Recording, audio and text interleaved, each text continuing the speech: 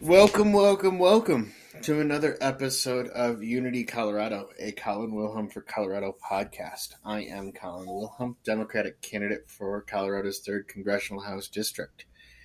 It's running to defeat Lauren Boebert. And with me, as always, is wonderful human being Keely. Hello, good morning. Glad to be back. We've got lots of things happening now that we've gone into March. Yes, a lot of things are happening, and it's the weather will start to get. This is March. Sometimes is our snowiest month of the year, I've heard. Yeah, my birthday's coming up, and you never really know if it's going to be nice or if it's going to be freezing. Yeah. 1 year it could be 75 on your birthday. The next year it could be 7. Yeah, makes it kind of hard. We do have the spring forward coming up, so that's good news. You typically around that time is when the weather does start getting nicer, and I am here for it. Yep, I know you are not a Colorado weather person. I don't know why you continue to live in this state. Yeah, well, born and raised. I tried getting away. Went to a snowier state. I don't know why I didn't go to the beach, but yep, I love Colorado summers. They're beautiful. Well, Colorado is by hands down one of the most beautiful states in the country. I'll say that, no matter what the weather is. I agree. I'm just a wimp in the cold. Yep. I want to remind everybody that I am running for Congress against Lauren Boebert. You can check me out at wilhelmforcolorado.com, where you can learn more about me and my staff and the campaign we're running. You can sign up for our emails, volunteer, and donate there. Also, you can check out past episodes on this to get more deep dive into the issues that are important to Colorado and the people of CD3 and just hear our insights on the world in general.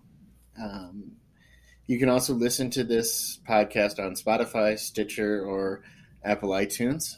If you like what you have to hear, give us a 5-star review and like us and subscribe. So that way we can get more and more people listening and tuning in. The more we can do, the more we can better our chances to beat Boebert, right? Absolutely. Yeah. So let's hop right into to a couple of things. First, in regards to last week's opening segment. Last week's opening segment was recorded on Tuesday, Tuesday of last week of February, the day before the invasion. Russia launched their invasion of Ukraine. And it was released afterwards, so it might have seemed a little bit dated to people, so we apologize for that. Yes, and since then, we have also been informed that the proper way to say or address Ukraine is just by saying Ukraine and not the Ukraine. Yes. The Ukraine is the way Russians pronounced it or referred to the area during the Soviet period. So we want to make sure we're giving as much agency and authority to people of Ukraine as possible. Yes, knowledge is power, right? Exactly. There was one question that you and I didn't have an answer to last week, Keely. That's right. We couldn't tell the listeners if there were any states that did not allow medical or decriminalized or any form of legalization of marijuana, and it appears that there are 6 of them. Okay. I didn't know that, but that is good to know. Yeah. So if you're one of those 6 states, I'm sorry. Because marijuana is a very good has some very, very, very good medical purposes for it. Yes, and opportunities for economic growth, as we spoke about. So yes. There's something important. I think that's important to you and I, in particular, personally. Did you happen to see Saturday Night Live over the weekend? I did actually. It had. I'm probably going to say his last name wrong, but the opening was John Mulaney. Yeah, you even pronounced it right. Oh, good. Yeah. As many listeners know, I am a recovering alcoholic and have been to rehab. And John Mulaney talked about his recovery, and I thought it was really awesome to have somebody come on and talk about, in a comedic way, with some jokes, about an intervention that then led to him going to rehab and what's been going on since then. Well, I wonder what your thoughts were. I guess I kind of had mixed feelings about it. I personally don't think that like drug addiction is like a laughing matter, but I can understand how like putting it in this way and kind of poking fun at it does get a little bit more of attention a lot of the times. So although it was a joking matter that I didn't like that part, I do believe that the skit, brought a lot of awareness to addiction and mental health issues, and sometimes reaches people that wouldn't normally reach, I guess. Yeah, I agree that addiction is no laughing matter, but I will say one of the things that made rehab so actually successful for me was the amount of jokes and inside jokes and everything with the other people and the connections you could make in rehab. And humor really helped to bond us there, I think. So I was really pleased to see him at least be very open and willing to just take it right on from the very beginning of his monologue. I agree. I think that the openness of it should be something that's embraced everywhere. Yeah. Definitely don't want to make light of somebody's attempt at recovery, because relapse is real, and right. Relapses are painful when they occur, not just for the person but for everybody around them. They can be more painful than the actual active addiction that's going on, because it's a step. It's almost feels like it's a loss or a step backwards, or time thrown away, right? Absolutely. One thing that I tell all my sponsees, though, is that if you relapse and you own up to that relapse, that's a part of your growth. And the time that you had sober is still your sober time before that relapse. So don't count that as a negative. Don't discount that time period that you had and all that growth that you made. Let's put that relapse on the shelf, and as long as you're owning up to it, let's continue on down that path. Yeah, absolutely. It's a learning experience. Yep. And he definitely seemed to espouse the view that there's no graduation from recovery. He didn't seem to think he was recovered or in the clear by any stretch of the means in his monologue. At least I didn't get that impression. Did you? No, I did not. I think that, I'm sure you can attest to this, that recovery is an ongoing thing. Even if you've been sober for, any amount of time, you're still kind of in recovery. Every day. But yeah, so I thought that was really, it just was really nice to see that in such a seminal cultural part of our zeitgeist, and somebody being so open and honest, and maybe that will help remove that stigma. And John, if you happen to be listening to John Mulaney, if you happen to be listening to this, we'd love to have you on our podcast. Oh, absolutely. Yep.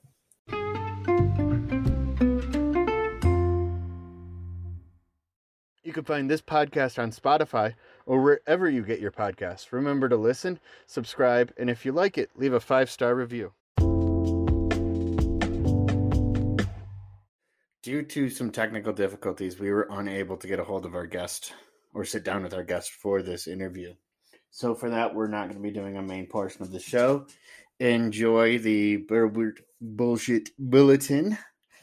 And it's a special lengthy one. We talk about some things beyond just her in this one. So hopefully we'll have that to you next week. Otherwise, we will be back with another wonderful show. Thank you, and have a good weekend.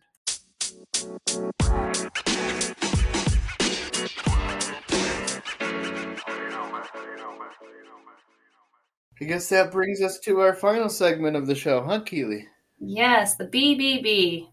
My Um, favorite. as we've always mentioned, there is never a lack of content for this section, all about Lauren Boebert. So last night, so the first, President Biden address during the State of the Union, he was speaking about deaths in Afghanistan, and he was describing, the death of his son, Major Beau Biden, and who succumbed to a brain cancer, and as we know, possibly from the toxic burn pits that were in Afghanistan, that a lot of our veterans have unfortunately been exposed to, and it's causing, lots of different illnesses, cancer, and death in a lot of cases. And during that, Lauren Boebert thought it was a great opportunity to shout that.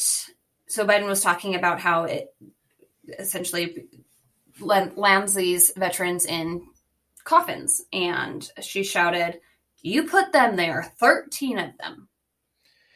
Oh, jeez. Yeah, and not only I think it was this completely just distasteful, but I think it was kind of a shameful outburst. Regardless of, first of all, I think during a State of the Union address, you don't do that. Yep. No, I agree. It's just completely disrespectful. But to also interrupt him when he is essentially mourning the loss of his son, who was a veteran.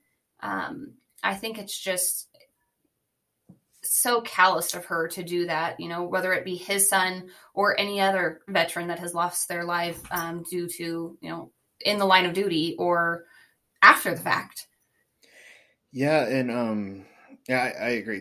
It is true. 13 people died in Afghanistan during the pullout, and the withdrawal of U.S. forces in Afghanistan. And I've made my statement on that. I thought that we handled the withdrawal of U.S. forces from Afghanistan poorly. It could have gone better. I don't know enough to know who to blame for that. Trump started it. Biden had to finish it. Where up and down the chain of command is that issue. But one thing, and she's so shameful. She did it specifically just to get attention. And we have a veteran on our staff. Is currently the press coordinator, among other titles. And he's been talking to us about these burn pits for almost last year, right? Yeah. And I thought it was really awesome to hear Joe Biden talk about that, because that's something that hasn't been brought up about our veterans and how we burn. And it somewhat makes sense to me that we burn all of our equipment and all of everything, so that way people, the opposing sides or what's left behind, doesn't go into enemy hands. But we do it in such a way that you just stick a Marine grunt there, or a low level Army infantryman with a pole, and they just push stuff around in a burn pit, and with no protection, no nothing, and that can cause all these toxic fumes and everything, cause major issues. And the VA has denied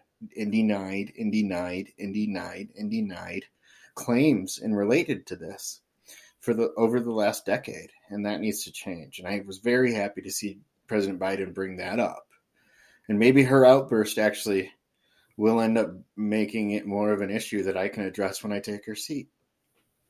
Yeah, absolutely. I felt like she really treated that like she was a high school student at a pep rally. But I think that her disrespectful outburst also, continues to fuel the division between party lines. And that's also something that needs to be stopped, because we should treat each other as fellow Americans and not enemies. Mm-hmm. But it did kind of remind me. So in 2009, Rep. Joe Wilson had an outburst accusing President Obama of being a liar. Yes. But the difference here is that Rep. Wilson apologized. and recognized that his outburst was wrong and distasteful. Lauren, on the other hand, took to Twitter and not only didn't apologize, but followed up her remarks saying that she just couldn't stay silent and our heroic servicemen and women deserved so much better. Well, I think that our heroic servicemen and women deserve better than Lauren Boebert and her outburst during something that, a lot of families in America that have or had loved ones in the service deserved some respect during that. So I agree. She has voted against expanding funding to the VA system. She has voted against expanding funding to active duty military troops for mental health care. She has voted against increasing wages to active duty military troops. She has voted against beefing up diplomatic security in times where we're trying to use diplomacy to stop a war in the Ukraine. She has voted against our military veterans and our active duty troops, and now she wants to claim to support them. I don't see that track record as passing muster in my mind. Yeah, I completely agree. I think that by removing clowns like Lauren Boebert from Congress, perhaps that we can achieve the idea of unity and stop treating our fellow Americans like enemies. Yes. And also, as you mentioned, that in that 2009 outburst, he apologized after that. And it was one claim where he said, "You lie." Right. Lauren Boebert had more than one outburst last night. Mm-hmm. She also chanted with Marjorie Taylor Greene, "Build the wall," in the middle of the speech. Right. And that was unsuccessful. Yes. In trying to get people to chant with them, which I think just makes them look ridiculous. Yes, they are high schoolers. They are quintessential versions of the wonderful Tina Fey movie Mean Girls. Right. And I think that, if nothing else, the Republican Party should hold them accountable for their outbursts. I agree. And one thing that I've been thinking a lot about lately is that, Lauren Boebert represents a low level in our political discourse. So does Marjorie Taylor Greene. But it can get worse. We're not at the bottom of the barrel. We can always go further down in our political discourse in this country. I think we need to have, and that's why I'm proud of the campaign that you and I and Wesley and the other people involved are running of such a mature issue policy-based campaign. Yeah, I completely agree. I think that there's been too much of that, ridiculousness in politics. And that is one of the main reasons why I decided to come onto the campaign with you, is because we wanted to bring conversation. And it's okay to disagree, but it's not okay to attack each other. Back into politics, we need to have conversations and be able to, whatever happened to respecting your fellow American, and, the golden rule that I teach my daughter: if you don't have anything nice to say, don't say anything at all. And we're not on separate teams here. It's not Republicans versus Democrats. We're all part of the same team. And and the more people that start acting that way and have mature conversations, the better our country will continue to be.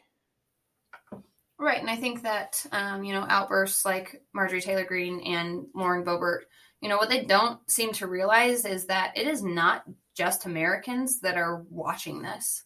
Mm-hmm. We are on the world stage, if you will, and other countries are watching. And when they do things like this, it makes America look bad. It emboldens despotic dictators like Putin to think that we're not unified against him, or we don't have the wherewithal to become unified or something. And it could embolden our enemies, but at the same time, it also, you're right, it strengthens it weakens our just the way the people on the ground across the world see us. Yeah, absolutely. And I mean, with Marjorie Taylor Greene attending a conference this last weekend held by a white supremacist group. Yes. Who was basically holding Putin to this like godly level. Yep. Things like that as well. Like our representatives should not be a part of that. End of story. Yeah. Like you said at the very beginning of this podcast, words have power. Mm-hmm. And when you are in a position of leadership, your words, the power of your words are magnified. Absolutely. And I think that Marjorie Taylor Greene and Lauren Boebert need to remember that. Yes. So, well, thank you, Keely. This has been another wonderful episode of Unity Colorado, a Colin Wilhelm for Colorado podcast. You can check us out at wilhelmforcolorado.com, where you can sign up for emails, volunteer. Please donate. Please donate to get the likes of Lauren Boebert out of office. If we have enough funds, we'll start trying to get other people out, like Marjorie Taylor Greene as well. And the more we can raise, the better we can do. Also, you can listen to past episodes and check out other episodes of this on Spotify, Stitcher, and Apple iTunes. Please subscribe and leave us a 5-star review. Thank you, Keely. Yes, thank you.